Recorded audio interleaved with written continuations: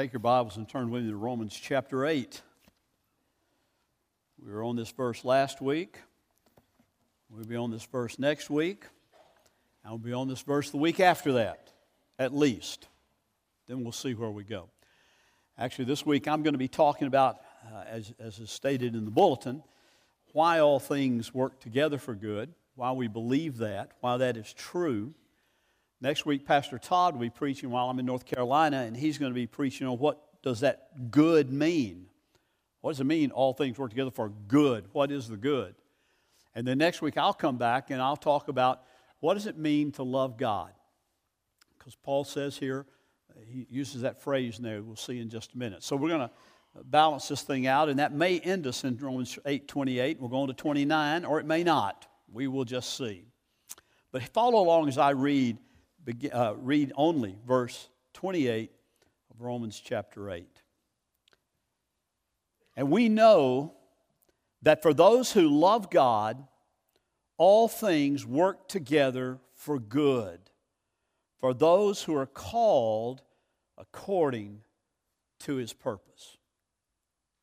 That is a great promise. That's a great promise that many times leaves many people scratching their head. Because they say, all around me, things are not working out so good. Job's not going well, family's not going well.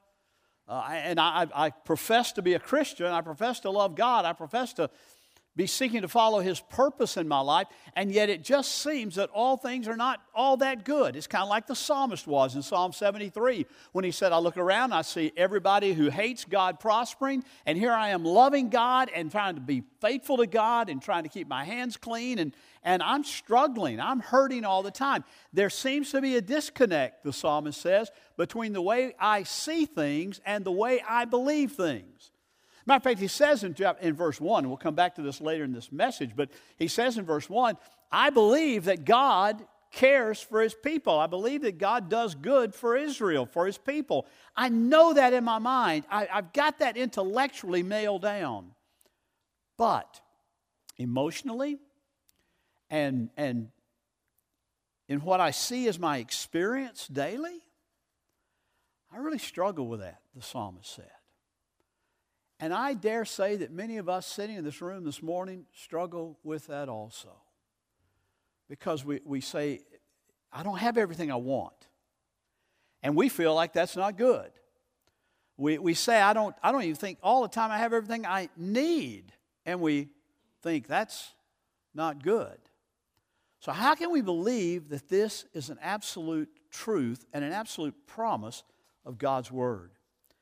I remember that in 1971, the year I got married, so I can tell you it's 48 years ago almost. The song is 48 years old. Andre Crouch wrote a song. I heard somebody refer to it the other day as a contemporary Christian song. 48 years does not make it contemporary.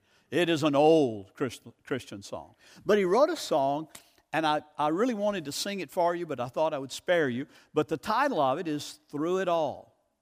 You can probably quote most of it because if you've been around long, some of you younger folks are probably saying, who is Andre Crouch and what is Through It All? But the lyrics of that song said this, and we've sang some great songs today that relate to what we're talking about today too. But Andre Crouch wrote these words. He said, I've had many tears and sorrows. I've had questions for tomorrow. There have been times I didn't know right from wrong. But in every situation, God gave me blessed consolation that my trials come to only make me strong. And in the chorus, through it all, I've learned to trust in Jesus. I've learned to trust in God. Then he said, I've been to lots of places. I've seen a lot of faces. But there have been times I felt so all alone. But in my lonely hours, yes, those precious lonely hours, Jesus let me know that I was His own. Through it all. I've learned to put my trust in Jesus. And I've learned to put my trust in God. Andre Crouch was saying what the Apostle Paul is saying, I think, in verse 28 of chapter 8 of the Romans epistle. Paul is saying all things are going to work together for good to those who love God, to those who are called according to His purpose. And Andre Crouch is saying, in the midst of everything I do, my focus must be on Him. Paul said in Romans 8:1, and we sang this, there's therefore now no condemnation for those who are in Christ Jesus. No condemnation at all, because I've learned to trust in Jesus, and I've learned to trust in God no matter what we're going through. But why is it that Paul can say uncategorically and boldly, all things work together for good? How is it that Paul can say, I am convinced of this, there's no shifting shadow of this in my life, I don't worry about this not being true? And how can Andre Crouch write a song that says, through it all, difficult times, no matter what, I just need to keep my focus and my trust on Jesus Christ, my God? Why can he say that? Well, I think there's several things we need to understand about Romans 8:28. And I think the very first thing we need to see and understand is that the grand reason that all things work together for good is because our nearness and our dearness is important to God. Our being near to Him, our being covered by Him, our being protected by Him is very important. He has our interest at heart. He has an interest for His people that is tremendous, that is greater than anything you could ever imagine in this world. He expressed that all through the Old Testament and the New Testament by talking about Him being a covenant God. If you listen to what Pastor Ricky read earlier, as he read from Hebrews chapter 8, the expression of the new covenant, he said, the writer of Hebrews says that the old covenant had been invalidated. The old covenant had been broken. The old covenant was not any more current or contemporary or working. And so now God says, I'm going to establish a new covenant with my people. Now understand, when the writer of Hebrews said that, and you know that I believe Luke wrote the book of Hebrews, but when the writer of Hebrews wrote that statement, he's not saying, okay, now in this point in space and time, God's going to eradicate everything He's done in the past, and now He's going to do something totally new. No, the writer of Hebrews is quoting Jeremiah out of Jeremiah 31. All through Jeremiah, God warns and God says, there is coming a day when I will establish a new covenant with my people. There is coming a day when all of these covenant activities like sacrificing lambs and days of atonement and certain times of celebration and feast and fast, feast and fast. I'm trying to say feast and famine. The famine was not there, but the feast and fast. All these things that God called them to, God's saying there's coming a day when all of those are going to be obsolete, because there is coming a day when there will be a perfect sacrifice. There is coming a day when there will be a perfect offering. There's coming a day when there will be a perfect substitute. And in that day, there will be in His name and by His blood established a new covenant. And God says, here's the key to that. I will be their God, and they will be my people. They will be my people, and I will be their God. Jeremiah 31, Jeremiah 32, Ezekiel made that statement. Other of the prophets made that statement. And the writer of Hebrews just sums it all up in that new covenant expression, saying that all that Christ did on the cross has now established this new covenant. And they shall be my people, and I will be their God. You know, there's a real sense in which we need to see that word, your God, I will be their God, I will be your God if you are in Christ. That those really are two of the sweetest words and singularly the sweetest thought that you maybe can find in all the Bible. Because in that statement, I will be their God, they will be my people, there is this understanding that expression implies great things for the people of God. There's a lot that's implied in that statement. They will be my people. You will be my people. I will possess you, and I will be with you.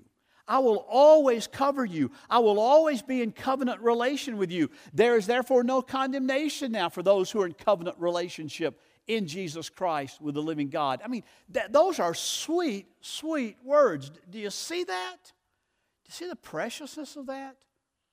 What are some of the things that are implied by it? Well, one of the things that's implied by that is that this word, or these words, your God, implies the relation of a father.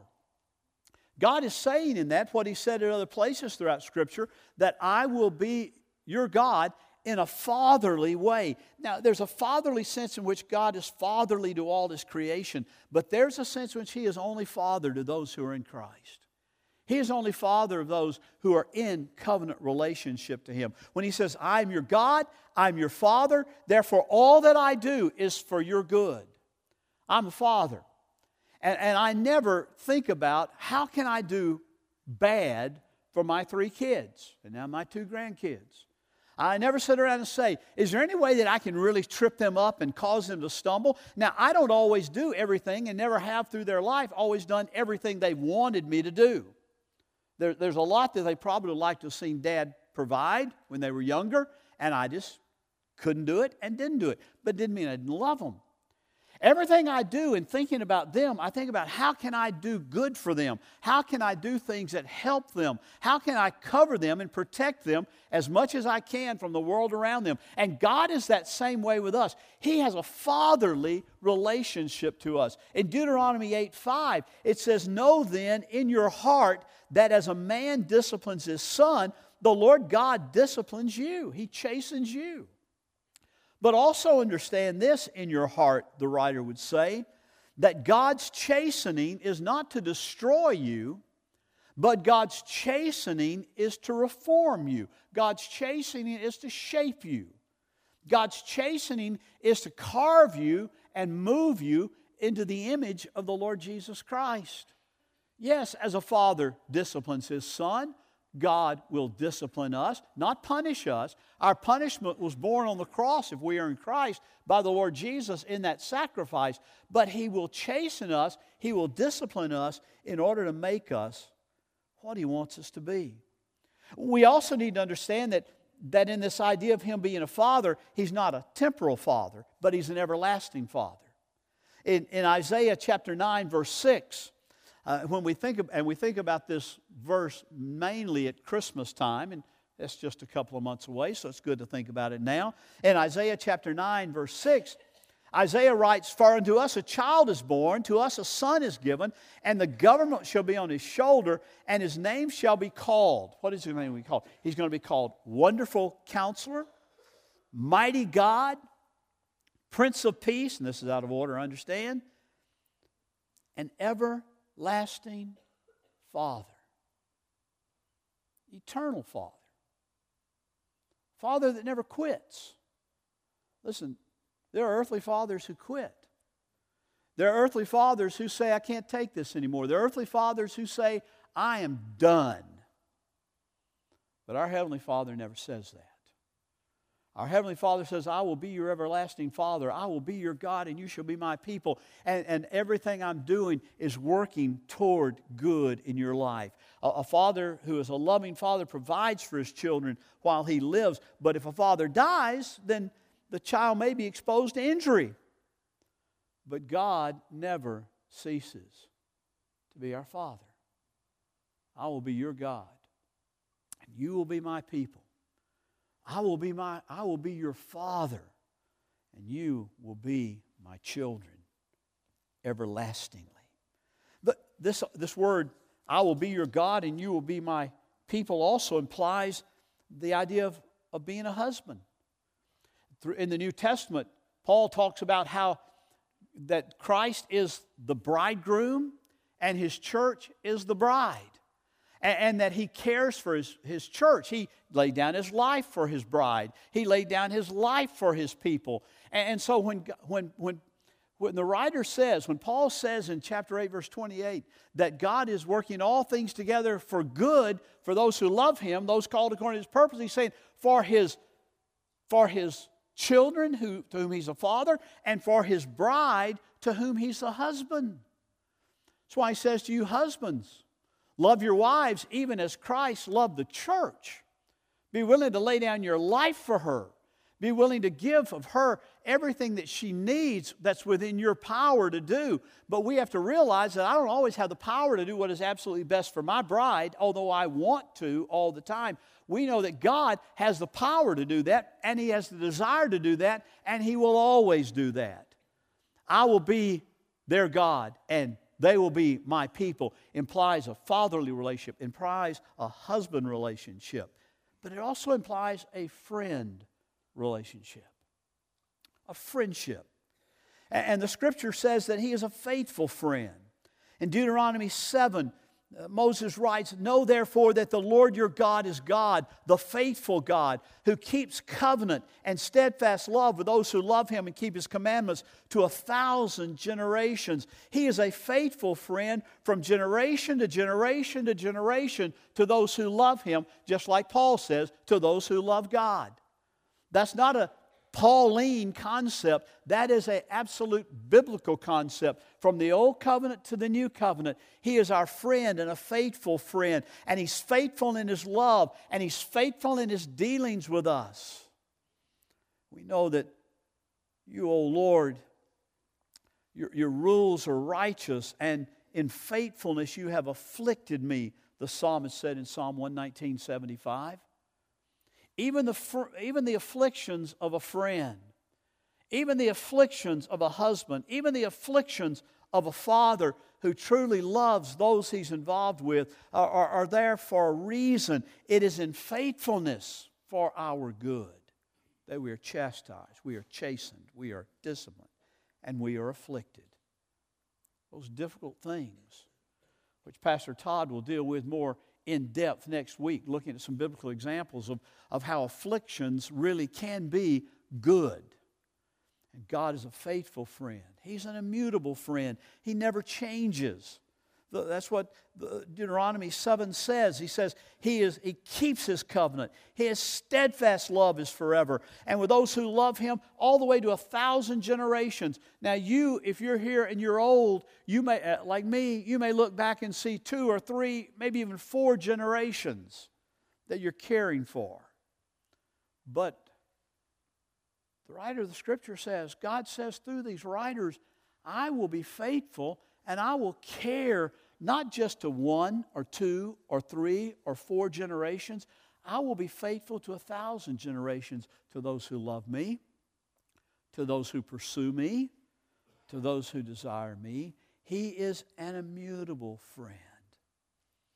And this idea of I will be their God and you will be my people implies, I think, even a nearer relation. And Paul deals with this in Ephesians, and Paul deals with this in Colossians, and that is, it is a relationship of a head to the members, a head to the body.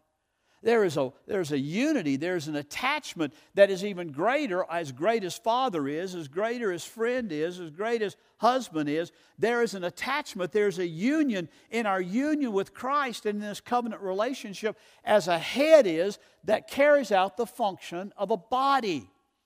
He says, you are the body of Christ if you are in Christ and in the church. You are His body on this earth. He is the head. We listen to Him. We seek His purpose. And He functions to tell the members of the body how they ought to function and how they ought to live and how they ought to be. So we know that because of this relationship, I will be their God. They will be my people. That we know that God is in that loving, providential relationship working out good for everybody that is in Christ. And that idea of providence is an idea that sometimes escapes us. That idea of providence is that He is overseeing, that He is working, that He is understanding, and that He is controlling the circumstances in which we live. Listen, if God is not a sovereign God in control of all matters, He could not say, I'm working all things together for your good. Bank it. That's a promise. He would have to say, I want you to know that to the best of my ability, as much as I can, I really hope that I can work things out for your good. It's not what He says. He says, I want you to rest in the assurance of my providence. and my providential care that I am working out all things for good if you love me, if you're called according to my purpose. So I want you to know, I want you to understand today, dear church family, my family, whom I love, whom I want to see good come about in your life. I want you to understand that this providential care is powerful. This providential care is complete. This providential care is Him at work. And that's kind of the inferences of this chapter. There are several inferences from this proposition that all things work together for good that we need to see. And I've already touched on the first one. If all things work together for good, thus we learn that there is providence. There is God at work. Things in this world are not governed by second causes. They're not governed by accident. They're not governed by chance. They are covered by a loving, providential God. They're not governed by the stars and the planets of astrology. They're not governed by something of the counsel of men. They're whimfully changing all the time by whim. They're governed by a God who is steadfast, immutable, and always true. They're governed by a God who takes care of His people and carries out His promises to His people. There is providence. There are three things involved in God's providence. Obviously, God's foreknowing, God's determining, and God's directing all things to their periods and their events. Let me tell you something. If I could do one thing in your life today, I would encourage you and teach you to adore providence, to love providence, to trust in the truth of God's providence.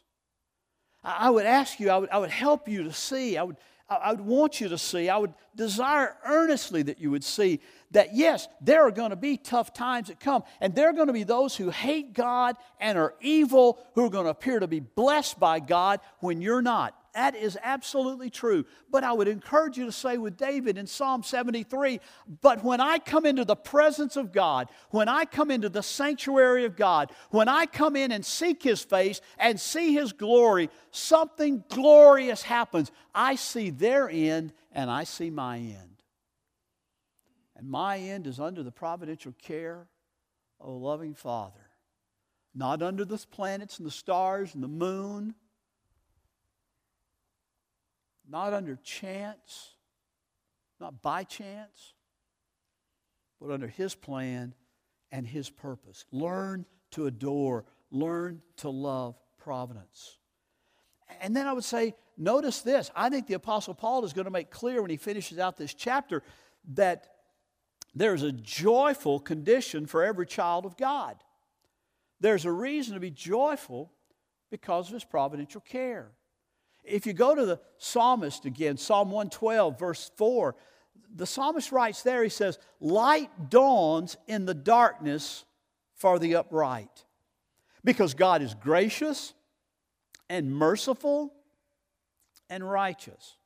Now you can read that very legalistically. You can say, light dawns in the darkness for those who have made themselves upright. It's not what the psalmist means. He again is talking about a covenant relationship with the living God. Light dawns in the darkness for those who know their God. To those whom He has said, you will be my people and I will be your God. I will make covenant with you and I will keep that covenant for all time. He says in the midst of darkness, light will dawn. There is an encouragement toward godliness in that statement by the psalmist and in this statement by the Apostle Paul. There is an encouragement to pursue godliness. Here we see the wisdom of God. This God who can make the worst of things imaginable turn into good for those who love Him. The God who can make the worst of things, the outward trials, the emergencies, when we would be tempted to be discontented, to be able to say with Paul in Philippians 1:6 that we sang this morning, to be able to say with him, listen, you're not finished with me yet. And I know this, that He who began a good work in me is going to perfect it. I know that's going to happen. There's the resting in the living God. We see in this truth of Romans 8:28 the truth that Psalm talked about in Psalm 70, that David talked about in Psalm 73. God is good to His people. That is a fact. And when we know that, it ought to be the cause of His people to give thanksgiving. To just give Him thanks. You know, the Apostle Paul said, in everything give thanks in 1 Thessalonians 5:18. If in everything give thanks. Think about that. If the worst things turn out for good for the believer, what shall the best things be for the believer? We ought to be thankful. The truth of the matter is, in prayer, many times we are woefully lacking in thankfulness. Many times in prayer, thankfulness is kind of left off. Worship is kind of left off in our prayer life. We are really good at petition, aren't we? We are really good in advising God in our prayers. God, if you would do this, things would be a lot better. God, if you would heal my friend or my mother or myself, if you would just do that healing, and that would make that bad that's here be good. But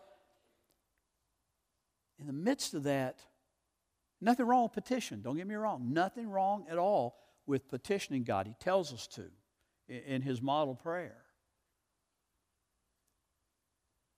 But Paul says, in all things give thanks. If we can look at Romans 8:28, for we know that God causes all things to work together for good to those who love God, to those who are called according to His purpose. That's New American Standard, because that's what's in my brain. I'm not back over my Bible with the ESV. If we know that to be true, ought not our prayers be filled with thanksgiving? Even when we can't see it? Even when we can't know it necessarily at that moment? Just consider that if God makes all bad things good and all good things are even better, and those best things are Christ in heaven, by the way, having Christ in this life, knowing Him as Lord,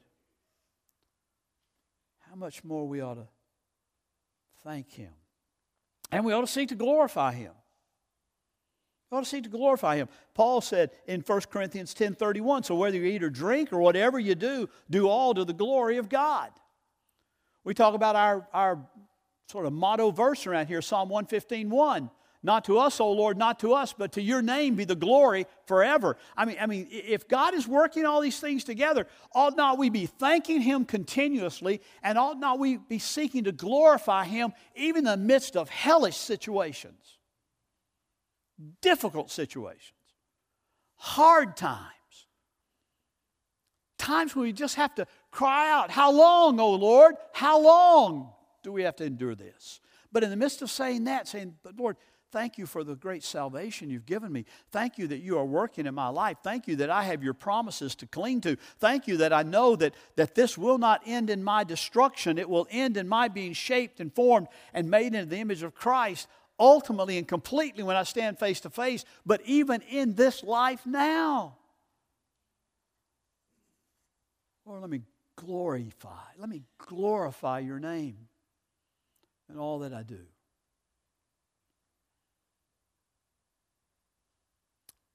You know what doesn't glorify God's name? Complaining, gossip, idolatry, slander, malice, or as Paul puts it, malicious gossip.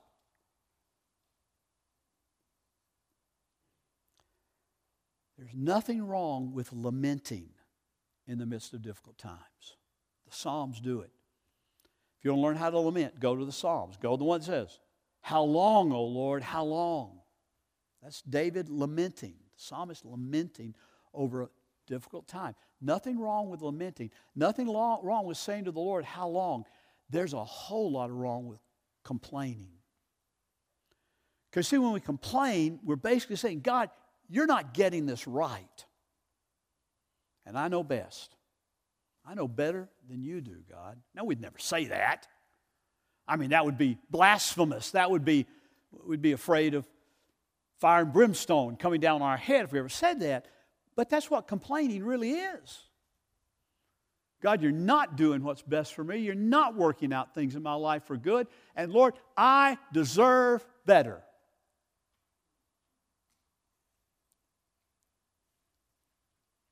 Whoops. Do you want God to give you what you deserve? I sure hope not. I want Him to give me something through grace and mercy and kindness and love and fatherly care, but not what I deserve. So we're to thank Him because He is working all things together for good. If you're in Christ, if you love God, if you're called according to His purpose. And we're to seek to glorify Him in everything. We basically advance God's glory in three different ways.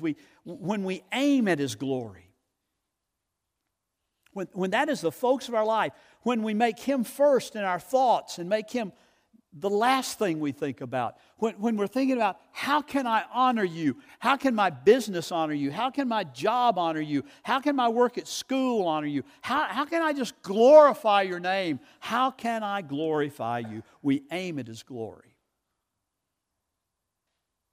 Our culture aims at our glory.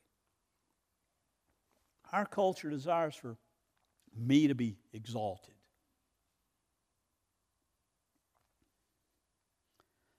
Secondly, it advances God's glory by being fruitful in His grace. By being fruitful in His grace. What do I mean by that? Well, I mean this. If you are in covenant relationship with Him, that means you are a recipient of His grace. God has graced you. That ought to change your life. And you're fruitful in grace by sharing that grace with others, by being gracious to others. Not judgmental, not condemning, but by showing grace. Doesn't mean you don't tell them the truth if they're walking in sin, because you do. But you do it with grace. You do it with love. Because if you really love them, you'll show them where they're disobeying God and call them to repentance. I mean, that's what we're told to do. But we will be fruitful in grace. And thirdly, we can advance God's glory, and we glorify God when we give praise and glory of all that we do and because of all that He has done in our life. Wow. For we know that for those who love God, all things work together for good for those who are called according to His purpose. I got an email this week. Actually, it's a newsletter. Get it on Wednesday. It's called The Wednesday Word. It's by Paul Tripp. And this past Wednesday, it came and I went, whoa, that says something about where we're going to be Sunday morning. And basically, he just says there are 5 questions that we need to answer, and we need to be asking and answering. They're deep theological questions, but we need to be asking and answering these every single day. Martin Luther said, you may have seen this posted, Martin Luther said, we need to preach the gospel every day to ourselves because every day we forget the gospel. We need to be reminded. I think these kind of make us be reminded of this whole idea of God's providence. First of all, the first question he says is this, and he's kind of coming out of Deuteronomy 1:27, where after the children of Israel were led out into the wilderness, they grumbled and they complained and they said, because the Lord hated us, He brought us out of the land of Egypt to give us into the hand of the Amorites to destroy us. And other times he said, He brought us out of Egypt. He must hate us because back there we had garlic and leeks and onions and all sorts of things. And here all we have is this manna to eat every day. That's all we get. Surely God hates us. But no, surely God loved them. And so Paul David Tripp said, here are 5 questions. I'm just going to Give them to you, and we're done. First question we have to ask and answer every day that's deeply theological is this: is God good? Is God good? You got to come to grips with that, folks. You say, well, we're Christians. Of course we believe God is good. Well, it might be that you intellectually believe that, but in your heart you believe that. In your very soul you believe that. When it comes to what is good, we struggle sometimes to align with God's values in life and for our life. Tripp says it's a dangerous trap if you allow yourself to question God's goodness, because then you'll quit following His commands. You'll stop running to Him for help because you'll no longer rely on, follow, seek the help of someone you cannot trust. And He is trustworthy. He is good. But you have to ask yourself that every day. Is God good? Second question is this: will God do what He promised? God's promises are given and are meant to move us and motivate us toward godliness and toward pursuing Him. And they, I love Tripp's statement here. He said, they should simultaneously blow our minds and settle our hearts. Will God do what He promised? You got to ask yourself that. You got to settle that. Third one is this: is God in control? Is He truly a providential God? Now, many times where we're living, it may look like chaos. It may look like everything's falling apart. But we have to ask ourselves, is God in control, even when it doesn't appear that He is? If we start questioning God's being in control and start laying everything on natural causes, chance, fate, the stars, we find ourselves in a very spiritually unhealthy place to be. Fourth question: does God have the needed power? Does He have the power to keep His promise, to be good, to be in control? Does He have the power? Well, Ephesians 1:19 and 20. Ephesians 1:19 and 20. I'm not planning to read that, but I'm going to go there. I want you to hear it. It says, and what is the immeasurable greatness of His power toward us who believe? According to the working of His great might, that He worked in Christ when He raised Him from the dead and seated Him at the right hand in the heavenly places. That is, the immeasurable greatness of His power is toward us who believe. And it's the same power that raised Him from the dead out of the grave and seated Him at His right hand through the ascension into glory. That's the power that God has. It's the same power that said, let there be light, and there was light. It's the same power that out of nothing He created everything. Ex nihilo, out of absolutely nothing He created everything. By His word, the word of His power. Does God have the needed power? Yes. I got a call about 3 weeks ago from my friend Jarvis Williams. Many of you have met Jarvis. He's preached here, professor at Southern. And Jarvis called me for one thing. He said, Bill, I've got to tell you about the glorious power of our Lord. And I didn't know what he was going to say. But he said, for 25 years I've prayed my mother would come to faith in Christ. And tonight she confessed Christ as Lord.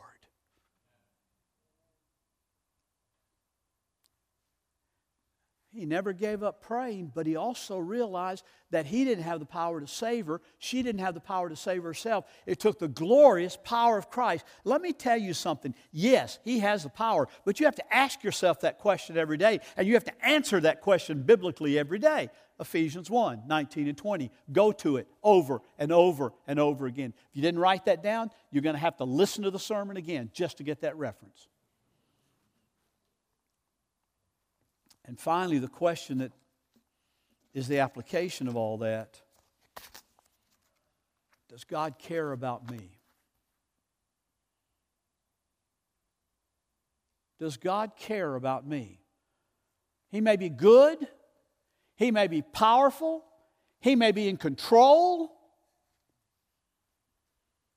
But if He doesn't care about me, He doesn't really love me, all that's for naught. You ever heard of a verse called John 3:16? For God so loved the world that He gave His only begotten Son, His only unique Son, His only Son, that whoever believes in Him will not perish, but have everlasting life. You've heard me state today the covenant promises. I will be their God and they will be my people. That's a fatherly love. That's a husbandly love. That is a friend love. That is an everlasting love. An everlasting covenant. Does He really care about me when my boss is being unfair to me? Does He really care about me when my bank account's down to $2? Oh, that's a lot of money. Down to 50 cents. Does He really care about me when there are leaks in the house and I don't have the money to fix them? Does He really care about me when my children rebel? Does He really care about me when I'm struggling in my relationship with my spouse? Does He really care about me when I'm hurting so deeply and so desperately? You got to come to grips with that. Does He really care? Well, He says He does. And I'm not about to, even in the midst of difficult times, and I've been there, I'm not about to doubt that. Because I know His word is true. My word is weak.